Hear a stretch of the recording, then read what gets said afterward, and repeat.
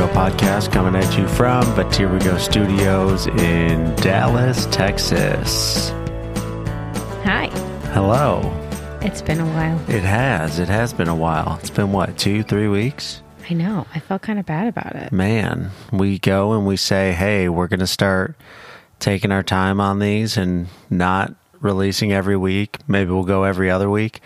Turns into like once a month. Right. We fully intended to do one last week, but I got sick and I literally did not have a voice. That's true. Like, it was not physically possible for me to do this. And then after that, I was doing like 14-hour days. Right, you had a huge deadline. I was out of town, and then 14-hour days, and then I was out of town again. Hey, but we're back. We're back, baby. We're back. One night only. Well, for this podcast. We'll see if we get it next week. Yeah. Who knows? We've got a busy rest of October. Hey, we explained last time. We told people October's a busy month. Busy. Well, life is just very busy. Life is busy. October's busy. I wonder if everybody else has a busy October. I don't know. I feel like October... Why is October? Is it just people are trying to get stuff done before the holidays, you think? So there's two different things that I think that's part of it. I think it's the beginning of the last quarter of the year. So there's that aspect where everybody's like, oh no, we need to get all this stuff done. Right, but I mean, even from like a mom perspective, like the moms are busy too. It's true, but I think everything kind of runs on that schedule.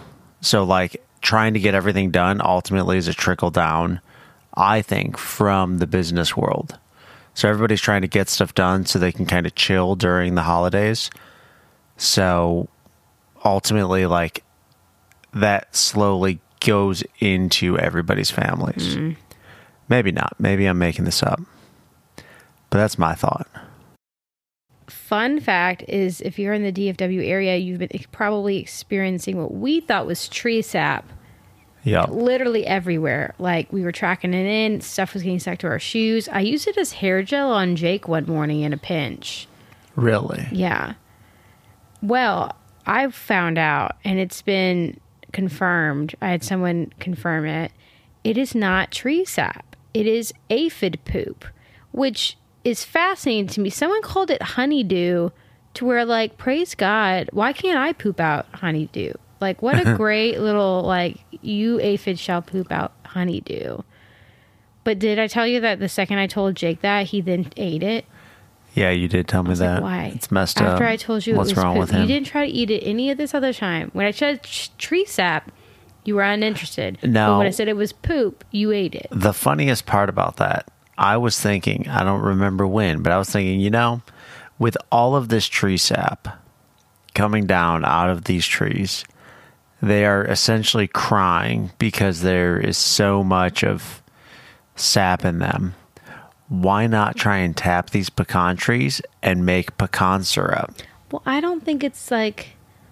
Because all trees have tree sap, right? But some is edible and some is not? Well, no. So the way that all that works, the way that you get maple syrup is you are harvesting the sap when you have freeze-thaw cycles, and essentially the tree naturally wants to flow a lot of sap. And then it's the sugar content within the sap that makes it, I guess... Tastes good. Yeah. So all of it is edible. Does it hurt the tree that we're taking the sap away from it? No, as long as you do it in a sustainable way.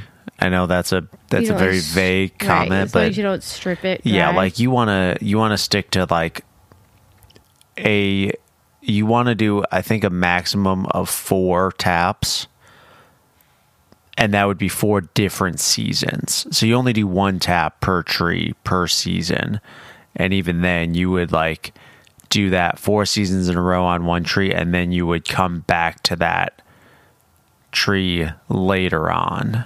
You give it a few years off. So it's not and no, that 1 tap does not hurt the tree. Cool. Yeah. Well, go try to tap our tree. Well, it's It's aphid aphid poop. poop. It's not sap. So it's not sap. Then it really, the more I thought about it, it actually wouldn't work because the freezing and the thawing is one of the big And it big doesn't reasons freeze down why. here. Yeah, it doesn't freeze. So I don't know if it would just be like a different, like it would just continually flow a little bit. I don't know. All that to say, we're not getting pecan syrup. Well, and I think we can wash our car now because I think the aphids they've calmed down. Yeah, it seems like they have. They've ceased pooping. I don't know where. Don't ask me Yeah. where they've been. Do you want to hear a fun fact about aphids?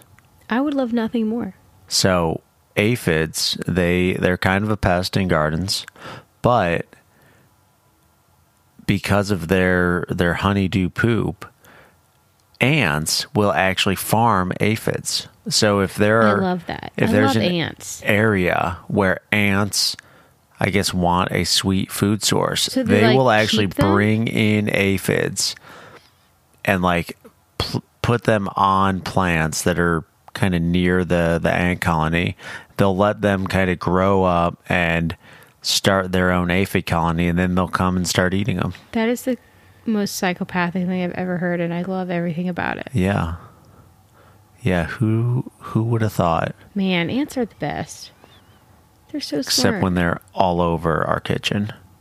Do we have more ants? No, we don't. Oh, But like okay. that's when I don't like them. Right. Or when they're fire ants and they're biting me. Like I don't like that either. Right. It's not that fun. Well, let me paint a picture for you. Is this a visual picture, or are you going to No, I'm telling a story. tell the story I'm and telling then you for I'm the painting audience. it You already are mentally? aware of half the story. I'm telling you for the audience. Earlier today, you and Jake were at the park. I was laying on this very couch reading my book. And then I started hearing a noise. It was a familiar noise, but like strangely loud. And it began to get louder and louder. And it was an airplane sound. And we live pretty close to the Love Field. And so we'll get a lot of airplanes. But I was like, hold up. To the point where I threw my Kindle across the room. And like Joe, I know I was telling you this earlier, but it was it was so loud. And it sounded like think of every 9/11 clip you've ever seen. Like that is what it sounded like. And I was like, this cannot be happening. And I ran out to the backyard and I saw the trail, like the cloud. They're not called chemtrails, right? No. That's just what people. That's the conspiracy theory. Right. They're But not chemtrails. What are they called? They are the clouds that are made from the exhaust. Okay, the condensate. Okay. It was so close. Like so close. And it was huge. And I just kept hearing this loud sound. And I couldn't figure out where it was going. But it looked like it was going down at an angle. And I was literally just like waiting to hear like a massive crash. And I was like, the first thing that went through my mind, I was like, is someone trying to like fly a plane into like the state fair? Because I thought it was going over there to the state fair park area. And I was like, but then I didn't hear anything. And I was like, surely I'm not that much of an anxious person to where I've made up this entirely in my head. And so I just went back and continued reading. Multiple hours later, I am on Twitter and I follow like Dallas, Texas news or whatever. And a small, like 4-person airplane landed on a highway not far away from here. And so I wasn't crazy. It was a plane and it was not doing what it was supposed to be doing. I felt so validated in that moment. It was a crazy sound. I don't understand why this isn't more like insane to you. You're just like, okay, whatever. I think I wasn't here to experience the sound. It was crazy. But imagine me running out to the backyard, like staring up in the sky, like freaking out about a plane possibly landing in my backyard. Yeah. That's what happened. I wonder how often that happens. Not you running out in the backyard being like, where's the plane? But how often does a plane land on a random strip of road? Not in Dallas. Now, do you want another fun fact? Okay. Was that a rhetorical question before you? Do you know how often? No. Oh, okay. No, it's a different fun fact Okay, different about fun fact. planes landing on roadways. Okay, go ahead. Do you know this fact? No, I do not. So, the interstate highway system, who built that? I think I do know this fact. Who built it? I don't Like know, who- but it's the dimensions so that It a was- plane can land. Yeah. So Eisenhower, post World War II, that is when you had the bulk of the interstate highway system built. So these are roads like I-55 near us. We have I-30, I-35, I-45. Feel free to fact check me on No, this. I think they landed on an interstate But highway.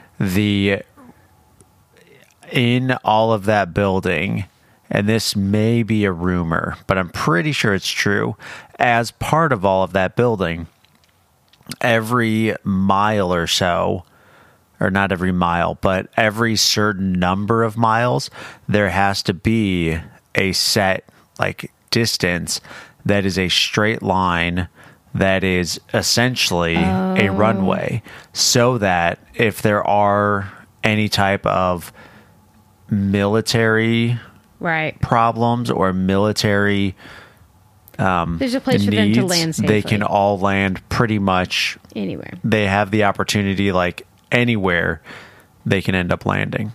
Okay, well, I have information on it. They landed on Keist? Keist? Is it Keist? I thought it was Keist. Okay, I don't know. You Yankees speak different. Anyway, K-I-E-S-T. Okay, Keist Boulevard between Loop 12 and Spur 408. So where is that? I don't know where Spur 408 is. Keist Park. It's in Oak Cliff. Spur. Wait. Yeah, I feel like that's over by Ferguson. Anyway, I think it flew past our house and headed down south. Anyway, we have information on it. It was it lit between Keist Boulevard between Duncanville Road and Spur 408 in Dallas. It was a multi-engine DA-62. The pilot experienced engine problems, struck a power line and a road sign before landing on the roadway. The aircraft left Winston Field en route to Dallas Executive Airport. It was It was only two people on board, a husband and wife. Neither were injured. Only damage was some utility lines down and a speed limit sign that was struck. Well, kind of makes sense. I'm sure he was not doing the speed limit. Anyway, that was a fun little Yeah. afternoon for me. Yeah. Do you have any other good stories that I might be able to pull a fact out for? I would love nothing more for you to pull a fact out of this other one. This is kind of like a catch up, not a follow up to story that we've featured on a previous post. Great. But I saw it on Instagram and I was like, I can't not talk about this because I'm just so fascinated about it. Yeah. Our patients aren't dead inside the cryogenic freezing facility with 199 humans on ice. Anyway, we already talked about this, but what's interesting about it is, one, they show a picture of a body in a chamber. So that's kind of interesting.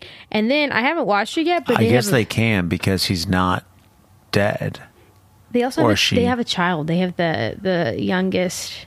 She's a cancer patient. Hear me out. You had to be dead to be cryogenically frozen, right? Or do they freeze you before you're dead? No, I think you are in fact dead. I think they... So they not only do they think that a doctor's in the future is going to be able to cure the cancer that you're from, but you're also dead, so they think we're going to figure out resurrection? Yeah, I guess so. Because but that so doesn't make any sense. I mean, if you're when dead, you're so dead.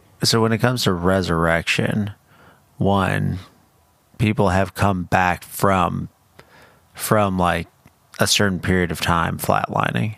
Jesus came back after 3 days. I mean, that's different. We're not going to just start pulling people out of death. But Well, and let's give Jesus credit where credit was due. He resurrected himself. yeah, like that's different. But the resurrection part, or not the resurrection part, the resuscitating part, I think is almost almost easier. Well, because like if you defrost them, Like that, I think is the harder part. but then they're dead. So what point do you start the reanimation process? I don't know. When they're fully thawed, and so thus adding time on to their death? I don't know about that part. I don't think they've thought this through. So a fun fact about that. Oh my gosh. Not about the cryogenic part, but about the cancer part. One thing Super that fun cancer fact. one thing that was recently published on in some animal research study was that antlers on things like deer and elk, antlers grow at a faster rate than cancer cells. So now and the most interesting part about that from a cancer I standpoint, can name a lot of things that grow faster than a cancer cell. but not like cells Grass. in the human body. But Or antlers are not in the human body. Cells within a living mammalian body. Okay. So these are the fastest growing. Are you telling me that we're all going to have antlers to fight cancer? No. But where the scientists are going with this is that these are things that essentially grow faster than a cancerous rate, but then in these animals, in the deer, they essentially shut it off at the end of the growing season, and eventually the antlers fall off and all that stuff. But the fact that they can tell their body when to start growing antlers and then when to shut it off, being able to shut off something that is growing faster than cancer, they think that there may be, this is essentially the hypothesis, that they have some type of control enzyme mechanism in their body. And if we can find that and pull that out and potentially turn that into a drug, we could start using that to, instead of fighting cancer, we essentially just like tell the cancer cells to stop growing. So it's almost like, because deer, Until you stop taking this pill. maybe, but there's a lot of those kind of drugs. Like the HIV drug is something you take for life. So, that, Is this a CRISPR thing? no. Well, I don't know, maybe. I don't know about like CRISPR. this. I think this is going to end poorly. People growing antlers. I just think that turns into like a bioweapon real fast. In what way? Like, we're going to spray the entire populace with this enzyme or whatever you want to call it that allows us to tell something in their bodies to grow or to not grow or to stop or to not stop. I see what you're saying. Now that, the way you're explaining Like, it, I feel like the trial and error, there's a lot of risks in this trial and error process. Like, what if you accidentally tell the cancer to go faster? And then your patient dies. yeah, like that could You be gotta bad. start over. That could be bad. Could be Unless bad. they're really interested in being Unless they're stage cryogenically 4. frozen. Unless they're And like then so it's a far mercy along. killing. Unless they're so far gone that it's like, hey, listen, this is A Hail your Mary. terminal. This is experimental. You're either like be put out of your misery faster or you'll live longer. Something like that. But I think it's interesting from that regard that there might be a way to tell cancer cells to stop growing.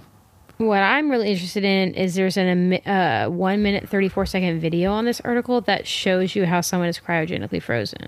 Oh, really? We'll put it in the show notes. We'll put it in the... Anyway, I'm really... Oh my God, here's another body. Oh God, this is crazy. So many bodies. 199 to be exact. Anyway, sorry. I want to know, is there a specific cryogenic company that advertises themselves as the most sustainable? Because this takes a lot of energy, probably a lot of nitrogen, because that's probably how they're cooling all the bodies. Overall, I don't really it's think not that's their main goal. No, but if you're trying to save, well, so there's two different aspects to this. How long is this going to take? Is this going to take 100 years to figure out? If it's going to take 100 years, then you also need to be considering, how is the climate going to be different in 100 years? Is there anything that this specific cryogenic company is doing to help the environment so that I don't come back into a wasteland, or so that the earth itself is not gone and I've lost my opportunity simply because nobody else was caring about the earth? So therefore, you should put your money where your mouth is. Hear me out, hear me out. What if we cryogenically freeze the earth until we can figure out this issue with climate change? Well, if the earth feels like that's the thing it needs to do, it's going to do it. The earth is going to cryogenically freeze all of us if it decides that's the way to go. But, I don't think that's what's going to happen. I don't think we're ever going to go snowball Earth while we're here. So what's snowball Earth? It's an ice age. That's what... Speaking of snowball Earth, we recently watched the most recent final installment of Jurassic World. Yep. It was so bad that I can't stop thinking about how disappointed I am with that movie. Yeah, I'm sorry. I've moved on. I watched it. It was a thing. I've moved on. It was like so bad. Like unredeemably bad. I've been trying to convince myself that there were some good parts. There are no good parts of that movie. I think the only part that I would be upset with, and maybe this is a spoiler, but it's been out for a while, so you can go watch it. I would be upset that Blue doesn't end up like a house pet. I want Blue to be living. That's the spinoff that's coming out. I want Blue to be like a dog living with, what's his face? Owen. And Claire. Yeah, I want Blue to just be hanging out, playing like a dog, playing fetch. Every once in a while, I'm gonna go hunt. That is actually their relationship, sort of, in the Lego version of the Jurassic World movie shows things that Jake watches on his tablet. In Dominion? Or No, in the Lego TV, the Lego Jurassic Park TV shows. When Blue is still a little baby. It's okay, it's not a baby, but it's more playful and more friendly. Well, one, that's Lego, so I think it would be it makes sense. So you want a new movie to be even less realistic than the crap that was? I'm not interested in a new movie. I just wanted Blue to be a little more homey. Just a little more docile, just hanging out, being Critic requests Blue to be more homey, please. Want her to be she keeps coming in to save the day in every other movie. Now what is she? Now she's just just some wild raptor kind of hanging out. It's almost everything about it. This may be a little tangent, but now it feels... So you're not over it, are you? No, I'm just... Now that you brought it up, I'm thinking Old about wounds. It looks and feels a little bit like White Fang in that... What? In that they're kind of in a mining, There's snow. They're in a lumber town up in the Northeast. There's this wild pet, and this wild pet is wild, but at least in White Fang there was a bond and there was a trust and a loyalty. And you see that same trust and loyalty in the first two installments of Jurassic World. In this last one, that relationship is different. And that, I feel is... It's like, they were okay, just trying whatever. to do too much. It's when I was trying to collect the first 3 Jurassic Parks, I actually love, because we own the first third. 3. The third Jurassic Park of the original trilogy is fantastic. I freaking love that movie. And it's because it has nothing to do with the environmental. And again, we love the earth over here. We are environmentalists ourselves, to the point where I'm sure people get annoyed with us. But the third movie is so fantastic because it doesn't do that. Because in the second movie with Jeff Goldblum and his like adopted daughter or whatever is kind of environmentally from my... It's like save the animals kind of stuff. Right. And so I thought they were going to be following that same formula because for Jurassic World, it was very similar to the OG Jurassic Park. Everyone loved it, did very great. Jurassic World 2 or whatever, 5, Forgotten Kingdom or whatever, was very save the animal-y. And like, we can't use them as pets or weapons and like whatever. Very much like the Jeff Goldblum one from the past. And so I was like, great, Dominion's going to be very much tracking with the third, arguably second best Jurassic Park film of the franchise. And it was even more environmentally save the animals than before. Like, unnecessarily so. The giant grasshopper thing, I was like, where is this coming from? Which, if it was a different non-Jurassic Park movie, I would kind of be here for it. But it was just like all over the place. Anyway, I digress. I'm very upset about it. Yeah, I don't know where they they're were not really going to make any going. more Jurassic Parks, and they just made that crap movie. Yeah, it's okay. It didn't have Tim. Yeah, what's up with that? They Where'd didn't they get go? Tim. He's still an actor too. They could have grabbed him. Why weren't What's her they? name doesn't act anymore. Why didn't they show up? I don't know. Maybe they couldn't fit them in the storyline, which is laughable since they fit every other like random gimmick in it. Anyway, They fit a lot into those they fit a storylines. ton into the storylines. So much. Did you know that Sam Neill, Dr. Grant, is like 20 to 25 years older than Dr. Sattler in real Nope. life? I did not So know in that. the original Jurassic Park, she's like 21 years old, Oh wow, and he's like 40. that is crazy. Anyway, I do wanna comment on one thing. okay, We've been talking a lot about the environment, this is true. but to your point, we do like the environment. We like the environment so much so that our sponsor, not sponsor this week, is one of those companies who is trying to kind of save the environment.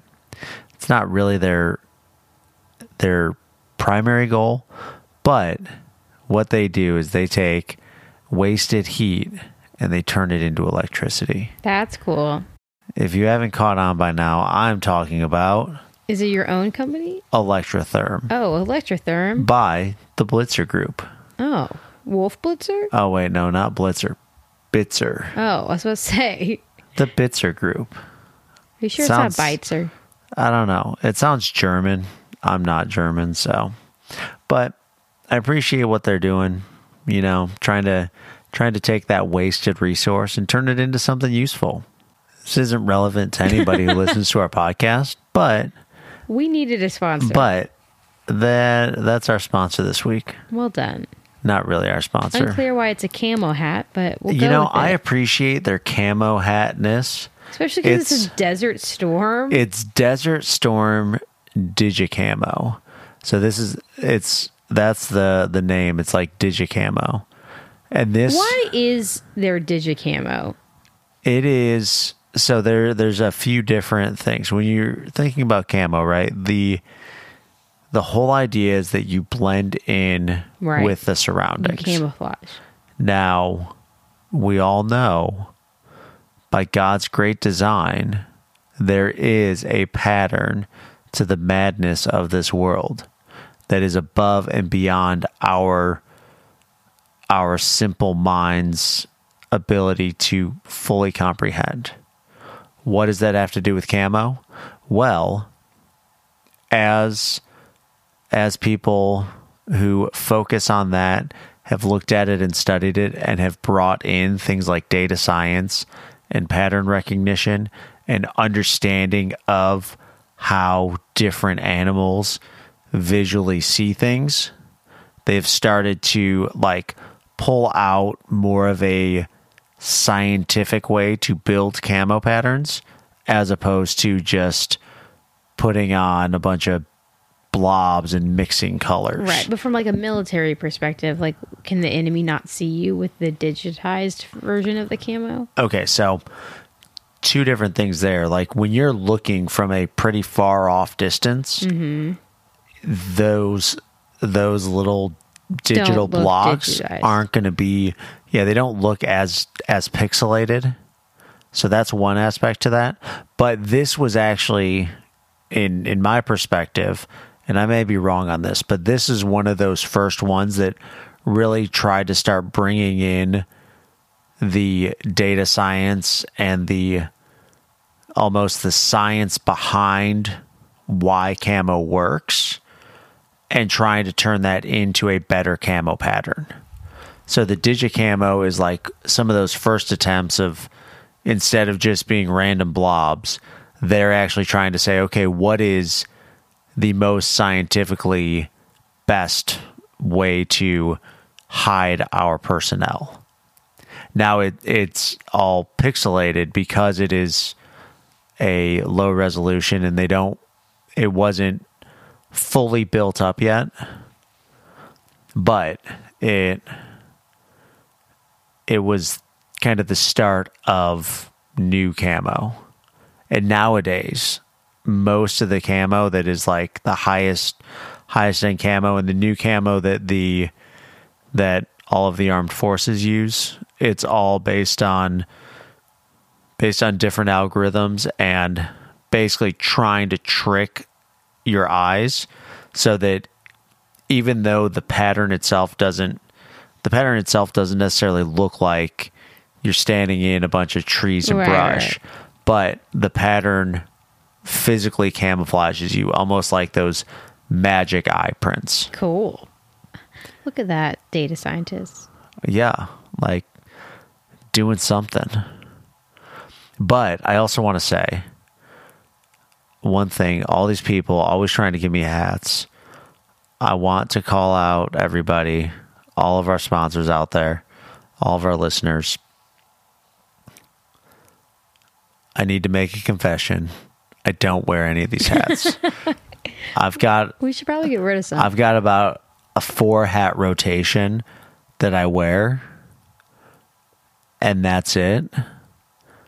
So all of these hats that we've been getting for sponsor, not sponsor, they all just sit in the closet. With that, we're going to make a major change.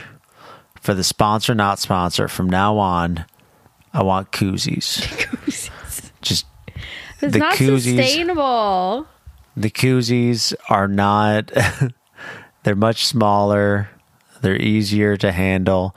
And when you have like 20 people over, why not have 20 koozies? Right, they all get a koozie. Yeah, and then they can be parting gifts. Like if people want to take the koozies, they can. So we're going to switch over to koozies. While I was gone, the past 2 conferences I went to, I actually got a lot of new sponsors. So whether that's the next 5 months of sponsors or the next 5 weeks of sponsors, I don't know, but we'll find out. So we got plenty of sponsors, plenty of fun stuff to talk about. All we don't have is plenty of time. What we don't have is time. So we may or may not see you next week. Yeah, we'll see you when we see you. Okay. All right. Well, but here we're going to go. Bye. Bye-bye.